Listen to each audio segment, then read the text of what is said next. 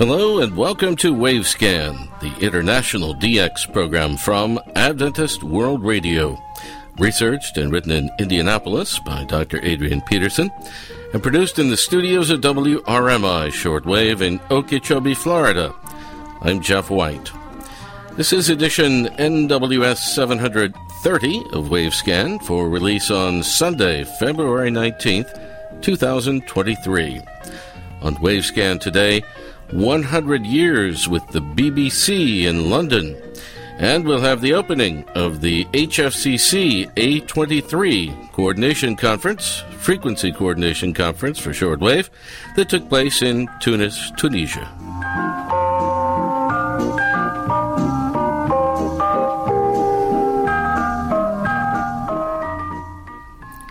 The original BBC, the British Broadcasting Company in London, England, was formally established on November 14th, 1922.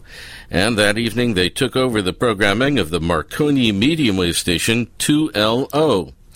On the next day, November 15th, the BBC introduced their programming over two more stations, 2ZY in Manchester and 5IT in Birmingham. Those events took place 100 years ago, and on November 14th last year, 2022, the BBC London thus celebrated its illustrious Golden Diamond anniversary, a century of continuous radio broadcasting. Here's Ray Robinson now with our report on 100 years of the BBC. Thanks, Jeff. Earlier that same year, on May the 11th, 1922, the Marconi Company had launched radio station 2LO with 100 watts on 840 kHz on the top floor of Marconi House in the Strand in London. The studios and the transmitter were both in the same room, and two aerial towers stood on the roof. The auspicious BBC inaugural programme in the evening of November the 14th, 1922, consisted of news and announcements, and because of licence stipulations, no music was played. The announcer for that occasion was the newly appointed programme director for the new BBC, Arthur Burrows. In April 1925, Radio 2LO was transferred from Marconi House to the then 16-year-old Selfridges store in Oxford Street, with a new transmitter at increased power and again with two towers on the roof. 4 years later again, in October 1929, another new BBC medium wave transmitter was taken into service for London and the South East at a new location, Brookman's Park, about 20 miles north of central London. The old and tired 2LO transmitter at Selfridges was taken out of service and unceremoniously dumped in the basement at Brookman's Park. The original 2ZY had initially been installed by Metropolitan Vickers at 57 Dickerson Street in Trafford Park, Manchester, in northwest England, and it was taken into experimental service on May the 16th, 1922. Like at 2LO, the studios and transmitter were installed in the same room. The aerial system for 2ZY was attached to the chimneys of a nearby electrical power generation plant. The original transmitter emitted 50 watts, though soon afterwards the power was increased to 700 watts, and the operational frequency was 793 kHz. Radio station 2ZY was taken over as a BBC relay station with programming on landline from 2LO in London on November the 15th, 1920, the very next day after the new British Broadcasting Company was formed. The third station in the fledgling BBC network was station 5IT in Birmingham in the West Midlands, 100 miles northwest of London. However, station 5IT in Birmingham had an earlier beginning at a different location and with a different call sign. In October 1922, just a few weeks before the BBC took over the three existing radio broadcasting stations in England, the Western Electric Company had launched their own radio station with their own manufactured transmitter at their radio laboratories in inner suburban London. They operated what was described as a well-equipped studio, and they broadcast recorded music under the call sign 2WP. The Western Electric Company was one of the organisations that participated in the founding of the new BBC, the British Broadcasting Company. The new BBC would soon take over the Marconi station 2LO in London, and at that stage an additional broadcasting station in London was not needed. and thus Western Electric transferred their new radio broadcasting station, 2WP, by steam-operated lorry or truck to its new location with General Electric at Witton in Birmingham. On that same auspicious date, November the 15th, 1922, the relocated 2WP was taken over by the BBC and programmed by landline under a new call sign 5IT with 500 watts on 629 kHz. In August 1927, a new station, 5GB, at Daventry with 50 kilowatts on 610 kHz took over the same coverage area, and the original 5IT was withdrawn from service. As soon as the new BBC took over, plans were laid for the establishment of 17 new medium wave stations throughout the United Kingdom. Interestingly, 2 of those stations came on the air under the same call sign. There was station 2LS in Leeds in the northern county of West Yorkshire with 100 watts on 866 kHz, but also station 2LS in Bradford, West Yorkshire, again with 100 watts on 968 kHz. Both were inaugurated on the same date, July the 8th, 1924. And those 2 stations were just 10 miles apart, and the Bradford station was considered to be a relay station taking its programme feed from the main station in Leeds. On January the 1st, 1927, a royal charter established the British Broadcasting Corporation, which took over all the functions of the British Broadcasting Company. The organisation's initials, of course, remain the same, the BBC. As far as shortwave broadcasting was concerned, on September the 11th of that same year, 1927, Gerald Marcuse was granted approval to broadcast experimental programming over his 1 kilowatt amateur shortwave transmitter G2NM.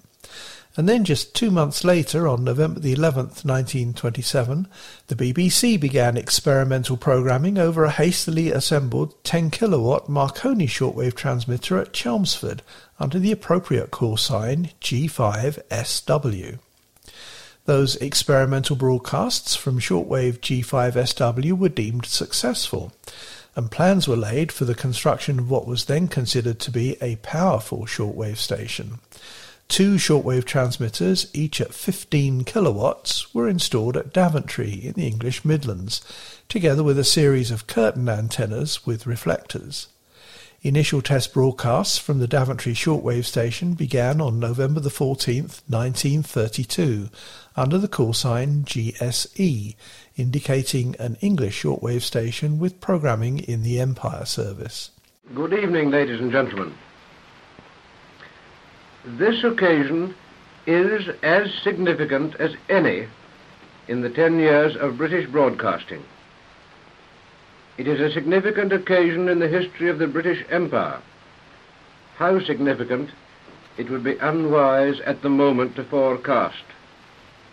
A great deal of experiment has yet to be done. There are many troubles to overcome. Some of these, in the technical sphere, may be worse than is at present realized. From today, however, programs will be broadcast regularly from the Empire Station. As to programs, don't expect too much in the early days. For some time we shall transmit comparatively simple programs to give the best chance of intelligible reception and provide evidence as to the type of material most suitable for the service in each zone. The programs will neither be very interesting nor very good. We must broadcast material of all sorts and check up zone by zone how it is received, and then the program material will be altered so as to give better results. Apart from technical information, we want to know the kind of material you would like to have from us and the time. But please remember the limitations of short-wave work, for it may be necessary for you to confine your suggestions to that type of program which experience shows to be capable of good transmission to your own zone. I suppose we are considering primarily those who possess short-wave receiving sets and who are out of touch with local broadcasting organizations. But we shall also expect and welcome requests from overseas broadcasting organizations to relay our programs. And now we send you greetings from London and from Broadcasting House and the BBC in particular, and we believe this to be the beginning of an association, happy and useful and important in the annals of empire. The BBC celebrated its 100th anniversary on November the 14th last year, 1922, and this item has been in honour of their first network of medium-wave stations, 2LO in London, 2ZY in Manchester and 5IT in Birmingham. However, the BBC in London was noted internationally for its shortwave services that began with the station GSE in Daventry on their anniversary date exactly 10 years later, November the 14th, 1932. Back to you, Jeff.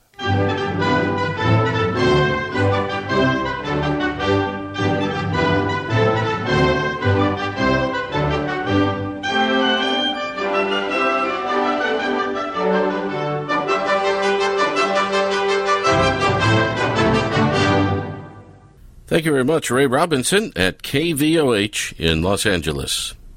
Well, here on Wavescan, we regularly cover the twice-yearly High-Frequency Coordination Conferences, or HFCCs, where shortwave stations from around the world gather to plan and coordinate frequency schedules for the coming broadcast period. The A23 HFCC conference took place from February 5th to the 9th in Tunis, Tunisia, headquarters of the Arab States Broadcasting Union, ASBU. The ASBU has very recently opened an ASBU hotel right across the street from ASBU headquarters. The ultra-modern hotel was the venue for HFCC A23. We'll have various reports from the conference during the coming weeks here on Wavescan, beginning today with the opening remarks on February 5th. You'll hear three voices during the following minutes. First is Basil Zuby, the Director of Technology for ASBU, followed by yours truly as Chairman of the HFCC Conference. Finally, you'll hear opening remarks from Sri Bhadra Waghel of the Asia Pacific Broadcasting Union, ABU. Good morning, ladies and gentlemen. Today we'll start our A23 conference in person. That's very, very important milestone after the COVID attack on the humanity. And with regards to the technology development, we had no illusion that there has been massive changes in the people methods of consumption. The move to nonlinear has been growing exponentially in the last few years. Yet, the linear remains the dominant media for a few years to come. The rights of information, and no one shall be marginalized, give the shortwave the power to reach in every corner of the world without filtering or have one mainstream influence. The ASBU will remain utilizing the broadcast of shortwave for years to come. And at the same time, we are strengthening our presence on the nonlinear platforms. The ASBU has been active in establishing projects that could enhance the members' experience in the production and the news exchange over the cloud. Meanwhile, ASBU is supporting its member in the radio digitization in issuing Arabic Common Receiver Specification for DAB Plus and DRM radio services. Digital radio is picking up a pace in the Arab country, and we expect that pace to continue for the coming decade. Furthermore, we have been engaged in projects to sustain our financial autonomy, and the hotel is one of these products. I know that you are eager to start your favorite hobby of coordination, so I won't keep you long. Once again, I wish you pleasant stay in our beloved, hospitable Tunisia. Thank you very much and appreciate your time and your presence in Tunis. Thank you, Basil. Sabah al-Khair. Assalamu alaikum. Bonjour, everyone. Morning. And welcome to this HFCC, ASBU, ABU Global Coordination Conference here in Tunis at the brand new ASBU Hotel. I think this is about the third time that we've tried to have an A conference here in Tunis in recent years, but the last two times we've had COVID situation. And finally, we're all back here in Tunisia again, for the first time since 2019, I believe. And thank you to ASBU for welcoming us here in Tunis again. Hello to everyone who's joining us via Zoom. I believe Horst Schultz, our vice chairman, is joining us from Germany. I see Ray Robinson in California, way out there in the middle of the night. and I hope that our Chinese colleagues from RTC are joining us as well. They tell us that they might be able to join us in person again at the next conference, and that would be nice. We're here at a time when shortwave broadcasts remain very important for many people around the world. But we're confronting multiple challenges, such as funding problems and difficulties in finding and purchasing tubes and other equipment that shortwave transmitters need. And not only the tubes and parts are going up in price, but electricity prices have been skyrocketing in countries around the world. And as we know, shortwave transmitters love to use electricity. So all of these increases have risen to the point where station management has been cutting back on transmissions, cutting out certain languages, and reducing transmitter power in order to stay within their budgets. The management of some stations is considering discontinuing shortwave broadcasts altogether, since they just don't have the budget to maintain these expensive services. A lot of times, station managers and politicians don't understand much about shortwave broadcasting or how important these services are to listeners around the world. And as we all know, it's very difficult to obtain accurate surveys that show just how many people are listening to shortwave and where they're located. There's also been a lot of reaction here in the Arab world to the BBC Arabic radio going off the air several days ago at the end of January, after 85 years of broadcasting. Many listeners here in the Arab countries have been shocked and disappointed because they've relied on BBC for news and information for decades now. So shortwave broadcasting is not an easy business to be in right now. Whether your funding source is a government or a religious organization or a nonprofit or a commercial enterprise of some sort. So we have to be creative in convincing the powers that be to keep the funds flowing, keep the stations transmitting, albeit with some reductions where necessary. And we need to show them how shortwave can be an important part of a multimedia strategy that can also include internet, satellite, local radio relays, television, and other platforms such as social media and podcasts.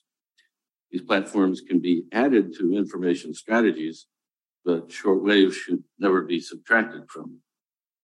Successful frequency management is essential to providing an effective shortwave service. Our founder, Ulrich Chip, knew this, and he would be urging us to work harder than ever now when we're confronting so many challenges. So, shukran, thank you, and we wish you a successful conference here in Tunis. Sri from ABU would like to say a few words. Thank you. Thank you, Jeff. It is fortunate that the conference is held in person for the second consecutive times in B22 in Sofia and here. after a gap of 4 different conferences which were held online. But just before that, I remember that the last face-to-face meeting before the pandemic broke out was in Kuala Lumpur. The AB was glad to host that. And I also congratulate and thanks all the delegates who joined in Kuala Lumpur, even in short notice. And of course, during these 5 days, we look forward to have a successful coordination meeting amongst us. AB is always ready to help the HFCC community. Actually, we are scheduled to host the next year A24 conference, but we and as group team, we are discussing about our schedule for the next year, A24. Hopefully, if not A24, A25 will be welcoming you in Kuala Lumpur. So we ask all of you to join in the coming conference meeting in Kuala Lumpur as well. Not to forget, let's explore the city of Tunis during these days on the sidelines of our conferences. And of course, let's experience the culture, the beauty here. And of course, through the excursion, optional excursion on Thursday. And of course, the online audience, I wish you stay safe, stay strong. Thank you. Thank you very much. That was Sri Badra Wagal of the Asia Pacific Broadcasting Union with his opening remarks at the HFCC A23 Shortwave Frequency Coordination Conference.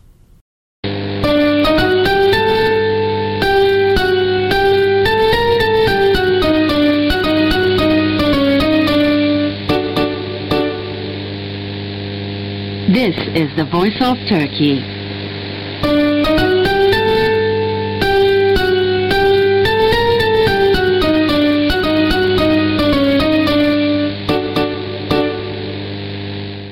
One day after that conference opened in Tunis, the horrible earthquakes occurred in Turkey and Syria. At the Asbu Hotel, we had 4 English-language news channels on the in-room televisions. They were France 24,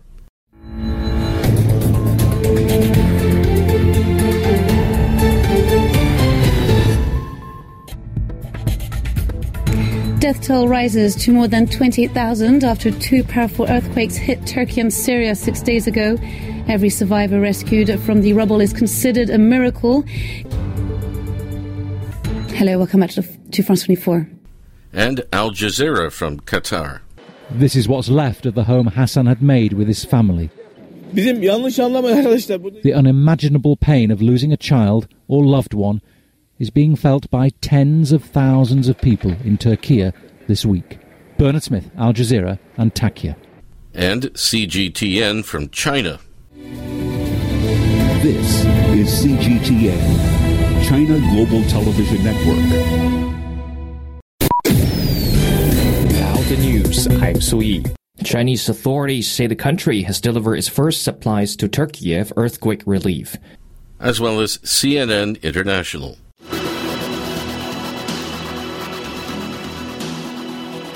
Hello and welcome to our viewers all around the world. I'm Linda Kincaid and this is CNN Newsroom.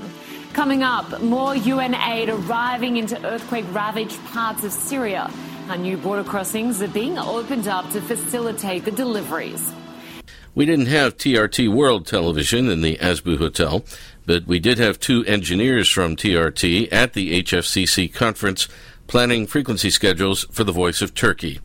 The conference leaders expressed their condolences to those attendees and to the people of Turkey and Syria.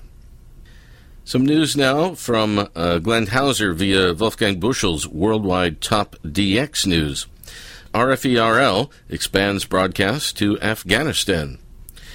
Radio Free Europe, Radio Liberty's programming is now available 24 hours a day for millions of Afghan listeners who've come to rely on the broadcaster in the last 2 decades. 2 months after the Taliban removed RFERL from AM and FM radio transmitters in Afghanistan, Azadi, as RFERL is known locally, is doubling its airtime, providing Afghans with independent news in the Dari and Pashto languages. From 6 p.m. to 6 a.m. local time, Azadi is broadcasting on medium wave on 1296 kilohertz, while during the second half of the day, programming is available on shortwave. This comes on Azadi's 21st anniversary and further solidifies RFE-RL's role as the only non-governmental radio broadcaster available 24/7 in Afghanistan. In the last 2 decades, Azadi has become a staple of everyday life. Its mix of news and information is commonly heard in public settings in the country, from marketplaces to taxis.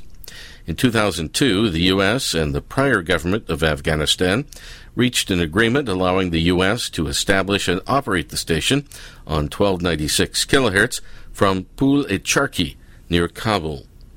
Our expanded programming for Afghan audiences is indicative of the resilience and creativity of our team and their dedication to continue to reach our audiences in Afghanistan, said RFE-RL President and CEO Jamie Fly.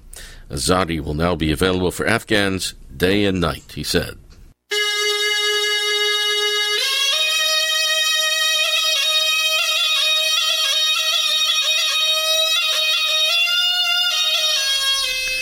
We end Wavescan today with folk music from Tunisia. Thanks for listening to Wavescan, the international DX program from Adventist World Radio. Researched and written in Indianapolis by Adrian Peterson. Next week on Wavescan, more radio weddings from Florida's first radio station, WDAE, our Australian DX report, and we'll have more from the HFCC A23 conference in Tunisia. Wavescan is heard weekly on KSDA in Guam, AWR relays in various locations, WRMI in Florida, WWCR in Tennessee, KVOH in California, Voice of Hope Africa in Zambia, and IRRS Italy. Send reception reports directly to the station you're listening to. Reports for KSDA and AWR sites should go to qsl@awr.org. Other correspondence, not reception reports, can be sent to wavescan@awr.org. I'm Jeff White at WRMI Shortwave in Okeechobee, Florida. Till next week, good listening, everyone.